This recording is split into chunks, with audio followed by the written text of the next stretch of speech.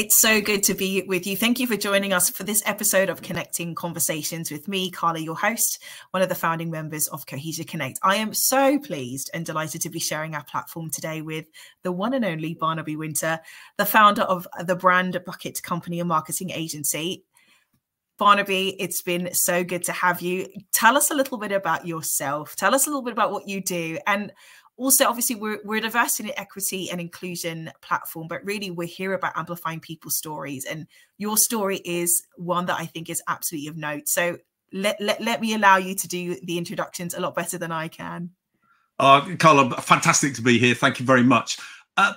Where do I go? You know, I'm old, so I can go back quite some distance. I did psychology as a degree. I then failed to get my application in time for postgraduate qualification, which I latterly got in advertising and in marketing. So I went to Australia, rode around that on a motorbike, came back, went in, did the postgraduate, and then went into the advertising industry, as was the trendy thing to do at that time, and had an accelerated career in the first 8 years, and then ended up becoming the youngest MD of a top 200 integrated advertising agency in 1999.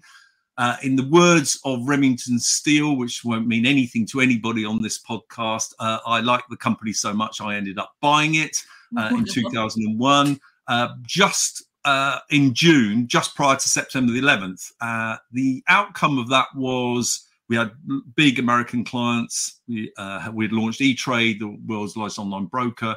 And I've blighted your life with Red Stripe Lager and Ford Sierra and Classic FM and all these Boots Opticians and Argos, and they're all brands that I brought to market over the years. But wow. You had a big American client base, which of course just stopped spending post September the 11th, when people unfortunately flew airplanes into buildings. So we then, as a team of 35 of us, decided to reconfigure the way marketing was delivered to the then client base in 2002. And we embarked on a 6-month journey to reconfigure everything and really understood. And we had 35 of us working on it. And that job was completed, Carla, 7 years later in 2008, 2009, by which time I'd become a professional speaker. I'd written my first book. And one of the big conclusions of that was you didn't need a fancy 6-floor building in central Clerkenwell with 35 staff in it. Actually, you could move everything to the internet. So we spent a year moving everything to the cloud. And then in 2010, I started the Brand Bucket Company, which services clients using an entirely outsourced model. So I provide a full service across the piece for clients, leading the strategy, leading all the creative briefing work, but then that's all executed by people external to this organization. That was 12 years ago. I'm still doing that today. Today, I am a mentor to 17 business leaders. I sit on the board as non-exec director on 4 businesses. I handle probably 5 or 6 corporates a year in terms of enabling them to completely become brand-led. And I spend 25% of my time on pro bono work. Wow.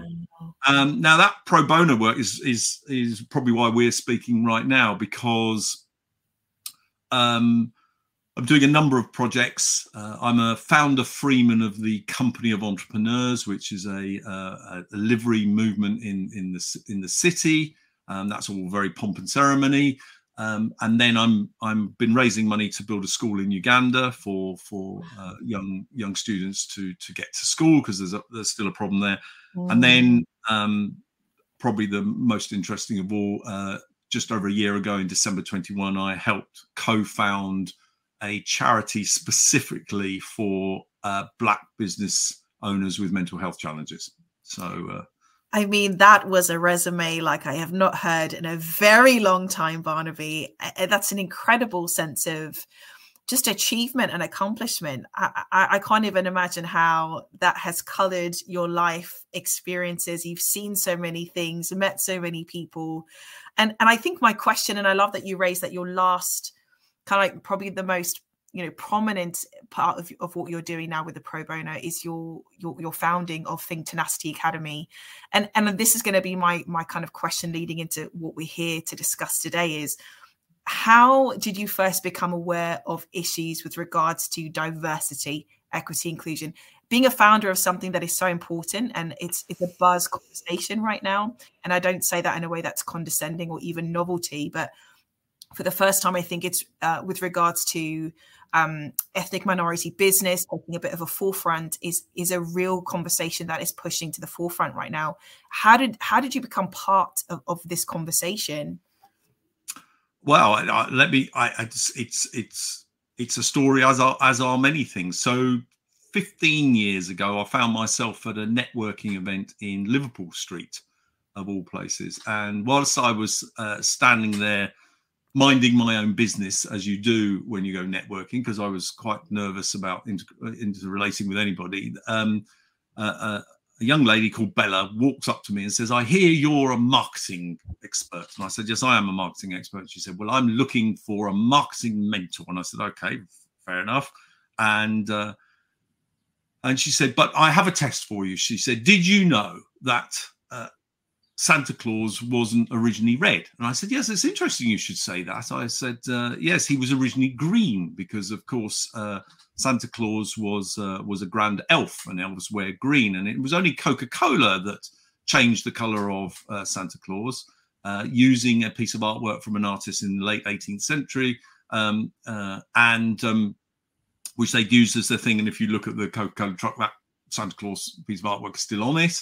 Yeah. And I said, "And interesting enough, I've included that in my book," I said, "which I happen to have just published." And she said, "Right, you're my marketing mentor." Anyway, so therefore the die was cast. And so I started mentoring Bella. We would meet probably ideally every couple of months for a couple of hours in a place called Club Quarters in Northumberland Avenue.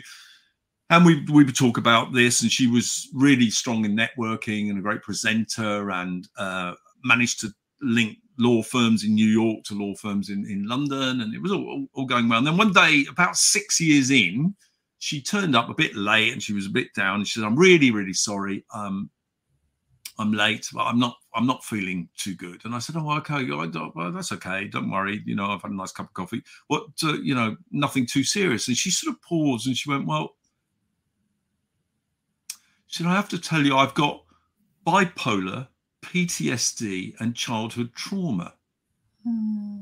So I sort of looked at her and I went, "Oh, wow," as you do.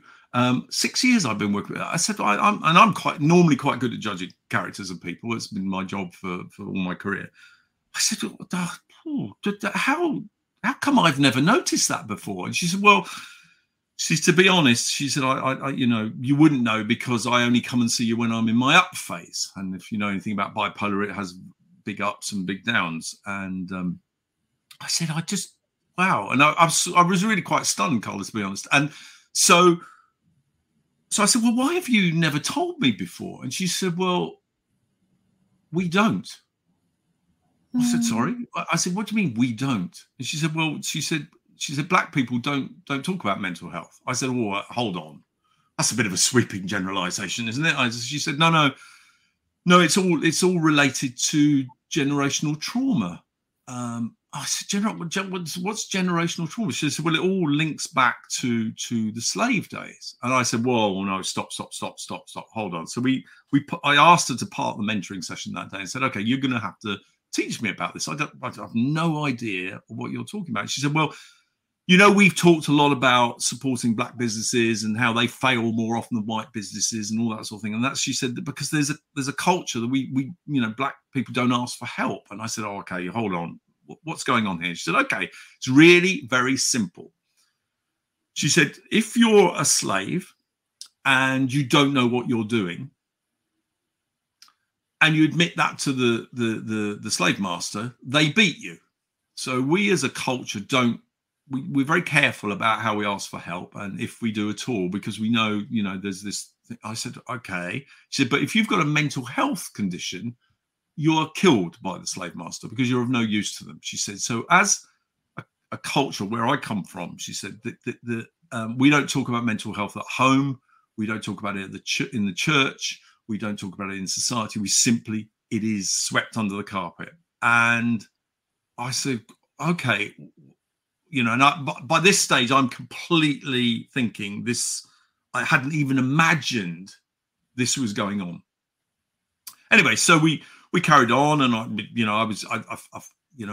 I said, okay, I need to learn about this. So I started learning about Black history and Windrush and all these sorts of things, and I started to educate myself on whether any of this was true, or whether it was appropriate, or whether it was just her view or her and actually what you discover is this is a real thing. And we're sitting now on, a second generation Black community, born in Britain, grown up as British, 2 British parents, born in Britain. There's the fact that there's still this latent generational trauma kicking through. It just, I don't know, it somehow hurts me in some way. I can't, I just, it doesn't seem fair. And so we carried on working together. And then about 3 years later, Bella said to me, you know what you've done for me is amazing. I really would love other people to benefit in the same way.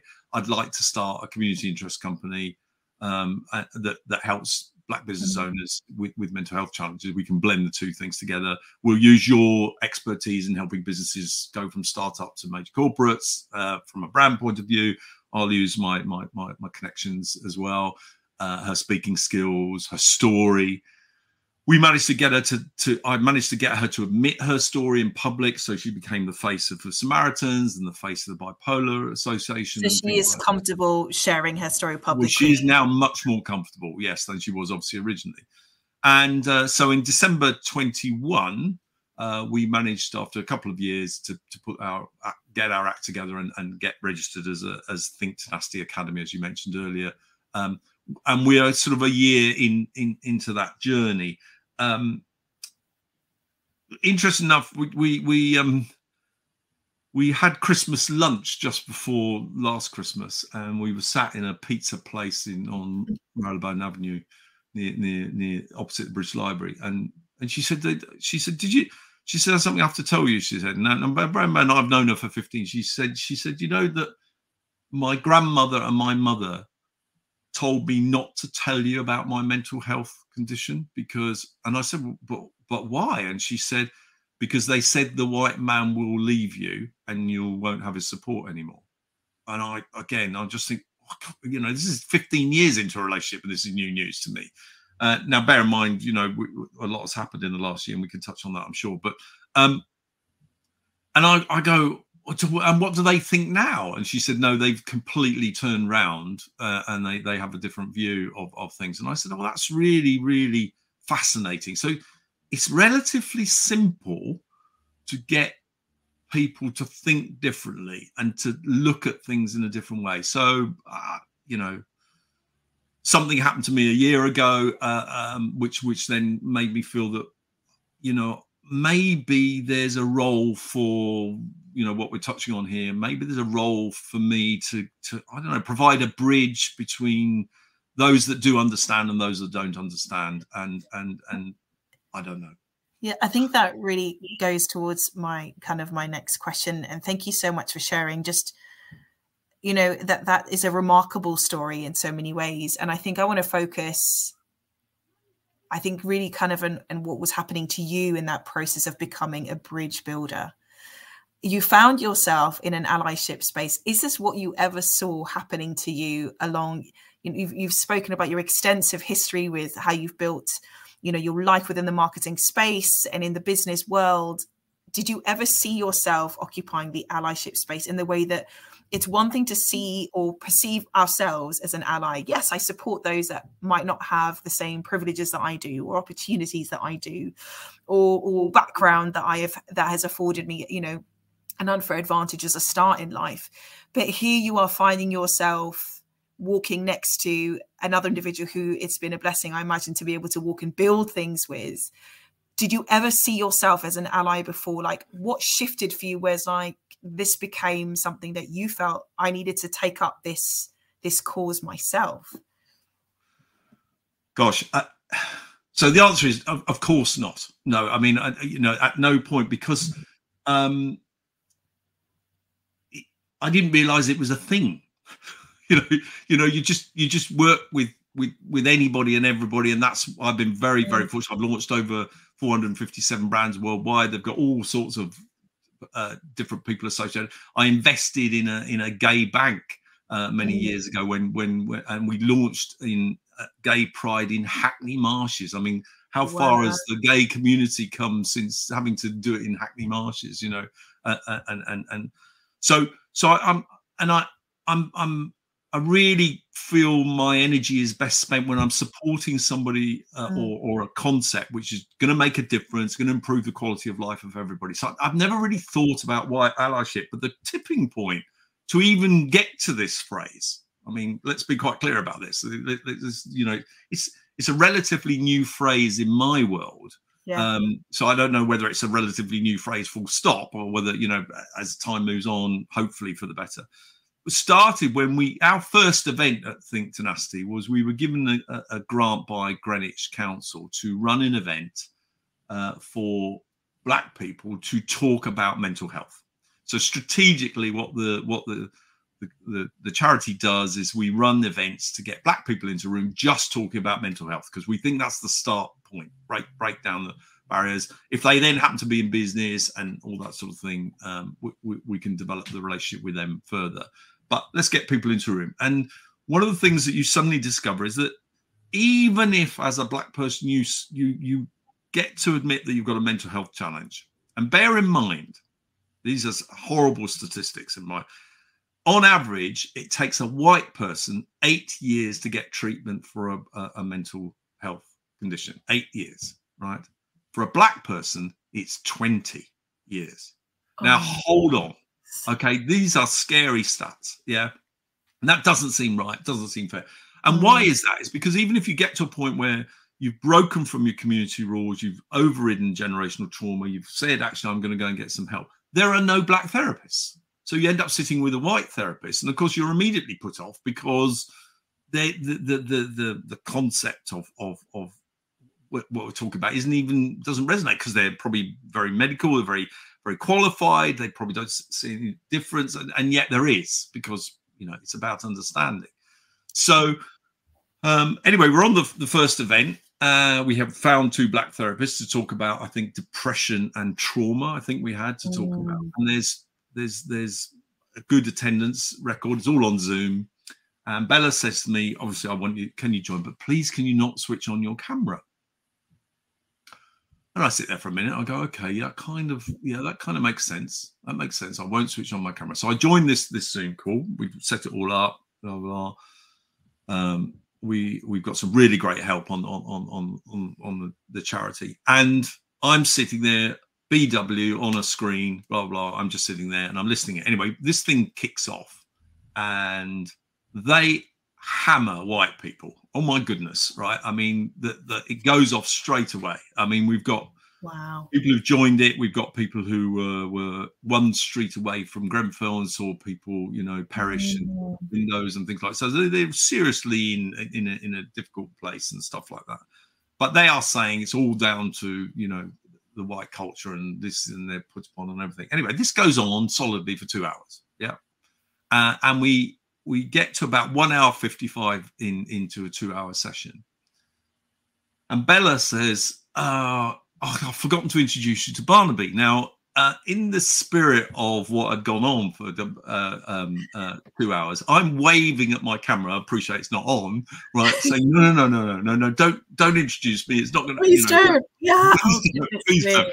Anyway, so somebody then asked a question, which was, so I'm relieved of the need to switch my camera on. And with 1 minute to go, Bella says, I've forgotten to introduce Barney. Barney, please switch on your camera. Co-founder of Think Tenacity Academy, CIC, blah, can you switch your camera? So I switch my camera on and I go, Did a pin drop in the room? No. So I just switched it on and I said, I know what you're all thinking. How could someone so old be so good looking? Oh, right? I love that. All right, okay. Anyway, so everybody reacted exactly the same way as you've just done, right? Bear in mind, it's been a very intense thing. Yeah. And then what ensued was something that I hadn't even imagined would happen. Is then the session got extended for about 20. A few people left on time, but a lot of people extended on and started to say, we are really grateful that there is somebody who is white involved in what effectively is a black run organisation. We think that's really, really important. And I asked a few questions. I said, is that true? Et cetera. Are you just saying that? All that sort of thing. And they said, no, it genuinely isn't, because there seems to be this gap between the perception of the black community and the perception of the white. There seems to be a gap. There doesn't seem to be any crossover. And actually, when on reflection over the last year, I've looked at that in terms of women in business, the Irish versus the Northern Irish versus the Southern Irish, being Jewish, you suddenly realize that actually what we are very good as humans at doing is we collaborate with our own. We create these mini ecosystems, these mini bubbles, and we kind of entertain ourselves within that, and we give ourselves confidence, but actually it becomes completely isolationist, and there's no way out of the bubble. And then the bubble gets even more vigorous and more effervescent, but actually it's still being ignored by society at large. And so I suddenly, and I think that was the first time I heard the phrase white allyship, which meant nothing to me at the time, because it seems to be quite. It's also a military term, isn't it? I think historically speaking, when we hear about allies, yeah, it's about, when we even thinking about the Second and the First World War, we were the allies to France, or the allies here and there. And it's interesting that, even as you say, like, it's a modern term, but in principle, I understand kind of like the concept behind it, and that is standing with, supporting with others. And I think for me, I still struggle, and again, this is a language thing to kind of mill over, because the indication is that what we're engaging with regards to these nuances within diversity, inclusion, those that are marginalized, is that this is almost like a war zone. And what a shame that is. Yeah. And as positive as the idea of being an ally, in terms of we see the concept of like we stand with, it's also like we are kind of illustrating that there is an environment about what kind of like frames the world of DEI in some way. And it sounds a little bit more, what's the word, either confrontational or a little bit hostile than maybe I think we want it to be. But it is an environment that is kind of has offshoots of these kinds of responses in between, people trying to navigate how to move forward in a space that unifies people. Yeah, no, I absolutely agree. But I think I mean, listen, I'm well early in this journey. Even if I choose to carry on with it, I'm super early on it.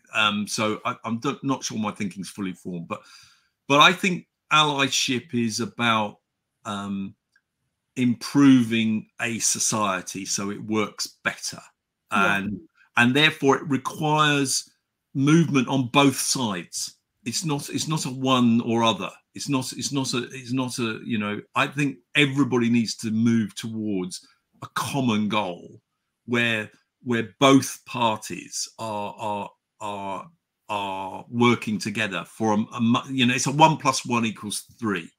And I think I would love to help more people understand that they can be a 1 + 1 = 3, that there's a way of doing that, and perhaps allyship is the plus in the 1 + 1, and therefore the outcome is a 3. I don't know.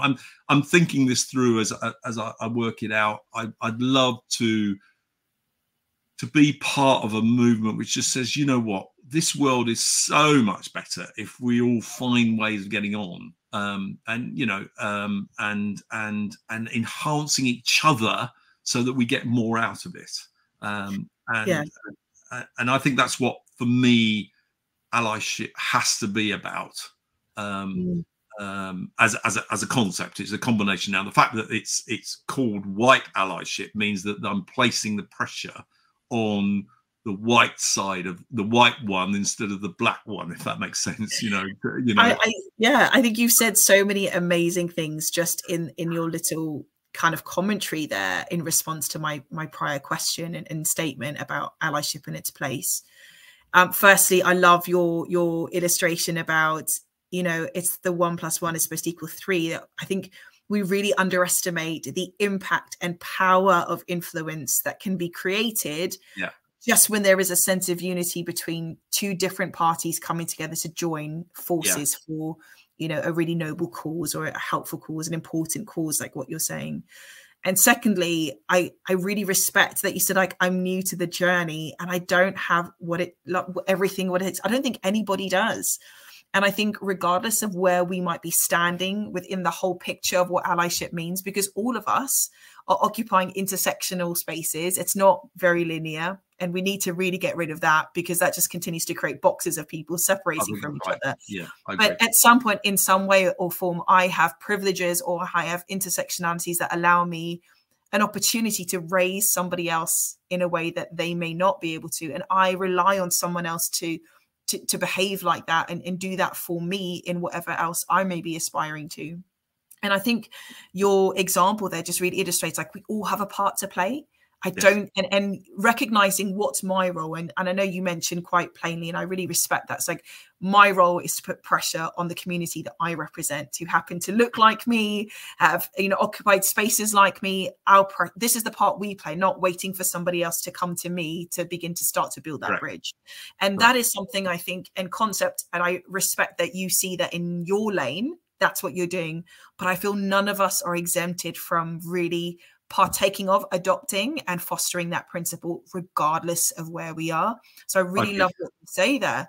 And I think that really kind of helps me out with my next question, in terms of, if someone, and I'm hoping many people will come across this conversation, that if someone was to look at your example, and they see that you may represent them and they don't know how to do that bridge thing, they haven't met someone along the way that came to them, like you've had your experience with your co-founding partner, and that mentorship relationship blossomed into something more because you were willing for it to lean into that direction, and it created like a new opportunity for you to walk in shoes of allyship.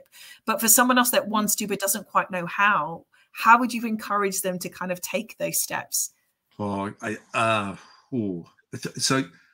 again, I don't come from a place where I'm holier than thou and I've kind of got the formula and all that sort of thing. So I think, and that's totally fine. We just want to know what would be your thoughts, because, like you said, we can go as far as what we know. So that's totally fine. So I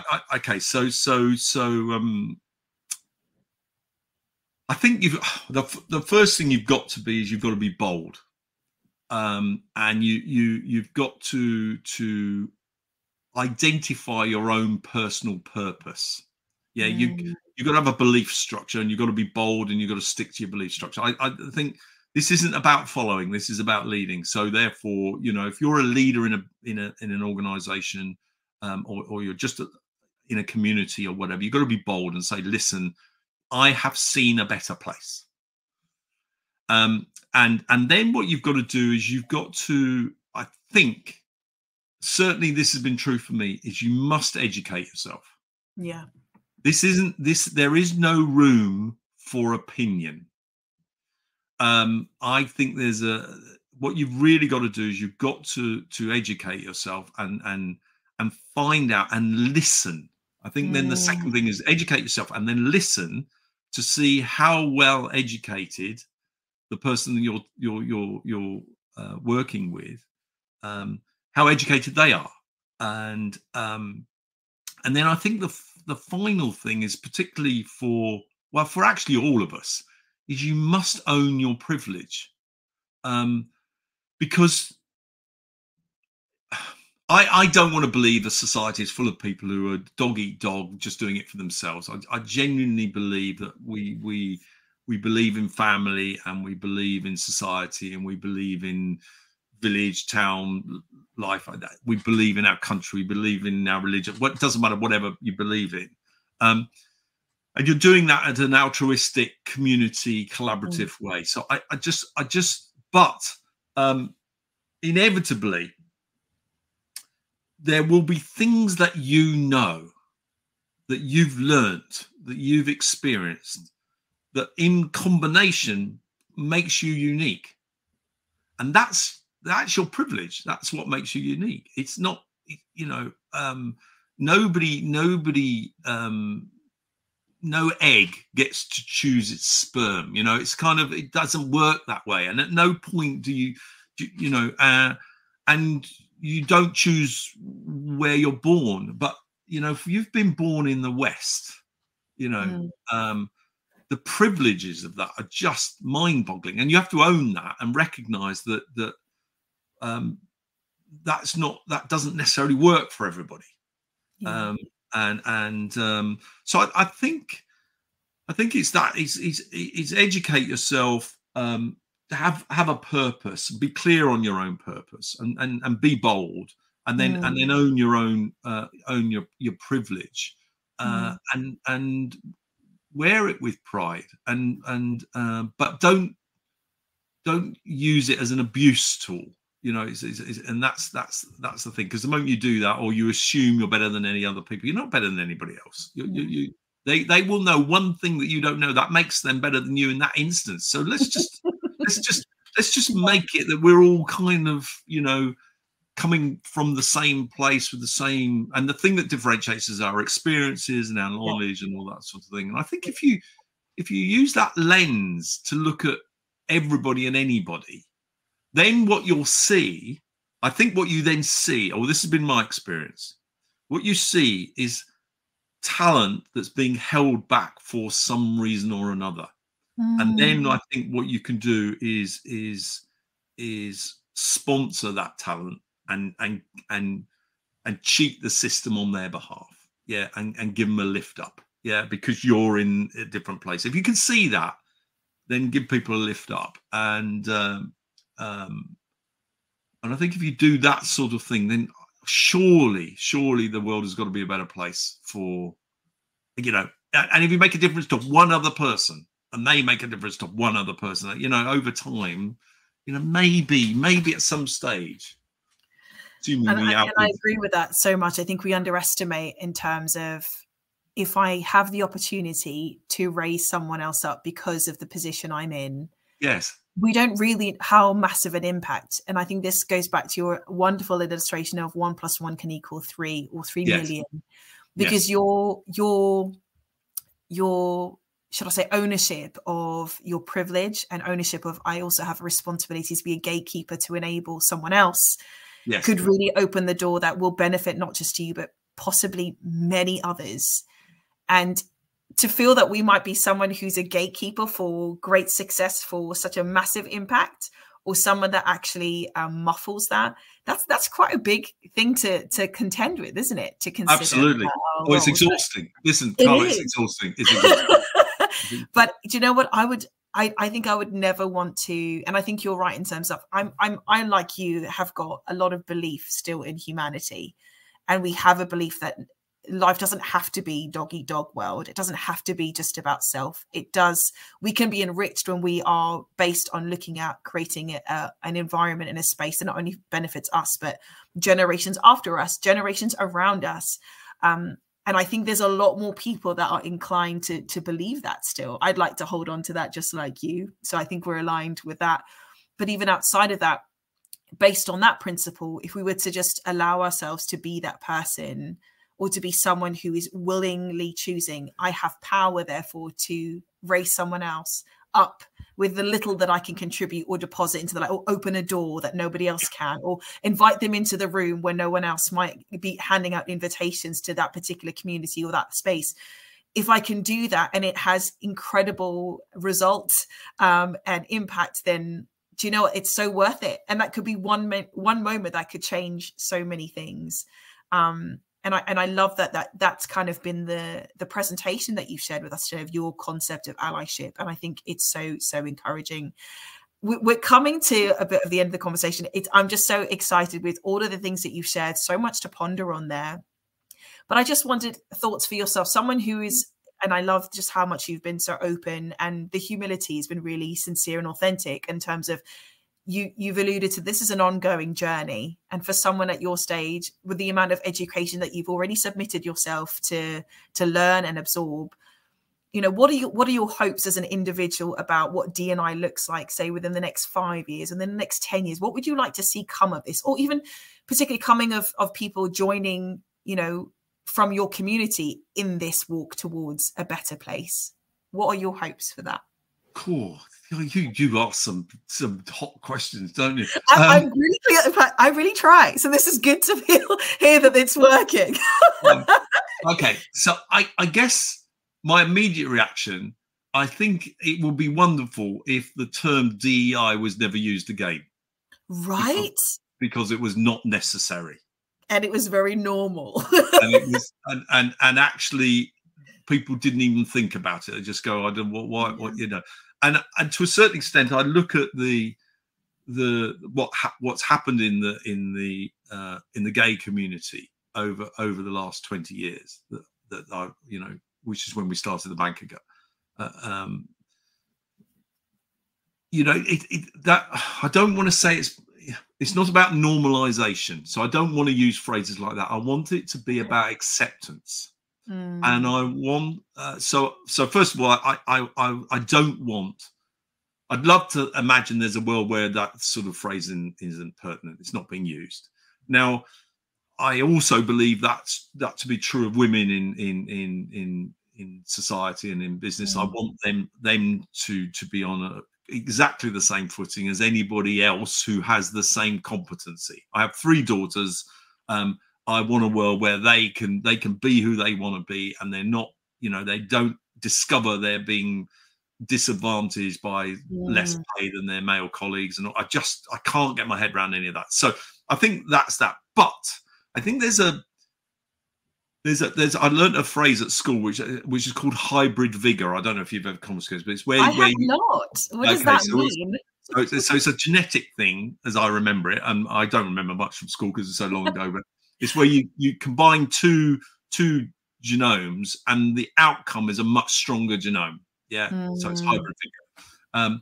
And I mean, the reason why I believe this, I have to tell the story. So I'm obviously very white, middle class, middling. I grew up in the Cotswolds, blah blah blah. I went to a school, Chipping Campden Comprehensive. No black people in there. But my first concert when I was 16, my parents allowed me to go to a concert, was at the Leicester de Montfort Hall, and was the Specials, Madness, and Selector on one bill, right? And they were, and this was in November 1979. I remember the date exactly. And it was a thing called Two Tone. And I had an out-of-body experience at that night. I mean, there were birth of my children, Chelsea winning the FA Cup for the first time. There are very few things that have happened to me in life where I just, and the energy of this combination of black and white was just mind-boggling for me at the time. And okay, so I was open to influence. I haven't been to any other concerts, etc., etc. Maybe if I'd end up at a heavy metal concert, I'd have long hair and, you know, whatever. Whatever. I don't know. This is what happens. But my brain was then wired to go, I don't understand why there's any difference. Why skin color or those sorts of things would make any difference. And of course, it isn't as simple as that. And I think we oversimplify all of that. It's about culture. It's about generation. It's about all of these things. And of course, as you get older and wiser, you travel the world. And, you know, I got engaged in Jamaica and, you know, all of those sorts of things. You know, you realize that where you're at is just no comparison to anybody else. Doesn't matter who you are. But actually, that uniqueness is something you can bring together. So I'd love in 10 years' time for human beings to just go, you're a human being, I'm a human being. I have a horrible feeling that there are bigger issues than even this, which is climate change and the way we are trashing the planet. And what will happen is the divisiveness of 90% of the wealth belonging to 1% of humanity and all that sort of thing. That will cause immense friction, and there'll be kind of a sort of a civil war against civil people. You know, it could be mad, and all this will play into just some form of implosion. Because and actually, I guess what I would then hope is clearly not every human being is going to die out, but maybe a lot will. Right, the ones that are left have no concept of what DEI stands for, what it was about, because they're just survivors. They're in it together. It doesn't matter where you come from or here. It's about working back together and building a society which every member of that society feels welcomed, honoured, valued, and makes a contribution and all that sort of thing. You know what? You made me go all fluffy. And I have to say, I'm not a fluffy guy in any shape or form. And people who will see this will go, he must have been taking something. What not at all. It's such a privilege, though, because I think we need to hear the authentic kind of view of what people really desire, especially on really important things like this. I think it's really sad that you feel like people assume that this is a fluffy moment, but actually I think that's the heart of many people, and it will be more of that is actually needed for us to see some change.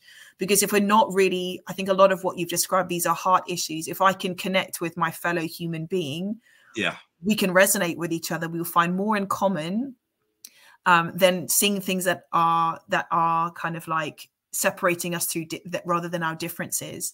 And even though there is space, and like you said, there's nuance, there's culture, and there's so much vibrancy and wonderful things in that element. We don't want to lose that. But in terms of the things that create friction and divisiveness, like if we can get to the place that we find that kind of connection that is based on our humanity overall, like we will probably be able to be a lot more effective at living much better lives that everybody can benefit from, not just one group over another. Indeed. Barnaby, it's been such a pleasure having this conversation with you. I have been blown away just by your honesty. I just want to thank you for your transparency, and for someone else who's on the other side of working towards what, unity in humanity is kind of trying to move towards. I just appreciate your story. I really value your story, and it's been such a privilege to have the opportunity to amplify that here with our Connecting Conversations. It's been a pleasure. You've taken me places I hadn't expected to go, Carla. So good on you. I'm very pleased to hear that. That's wonderful. Barnaby, thank you so much for joining us. If this is your first time joining us for Connecting Conversations, make sure that you follow us on our YouTube channel and, of course, website and our social media platforms. Keep yourselves tuned. More great conversations to come in some of our upcoming episodes. Thank you so much for your time, Barnaby. God bless.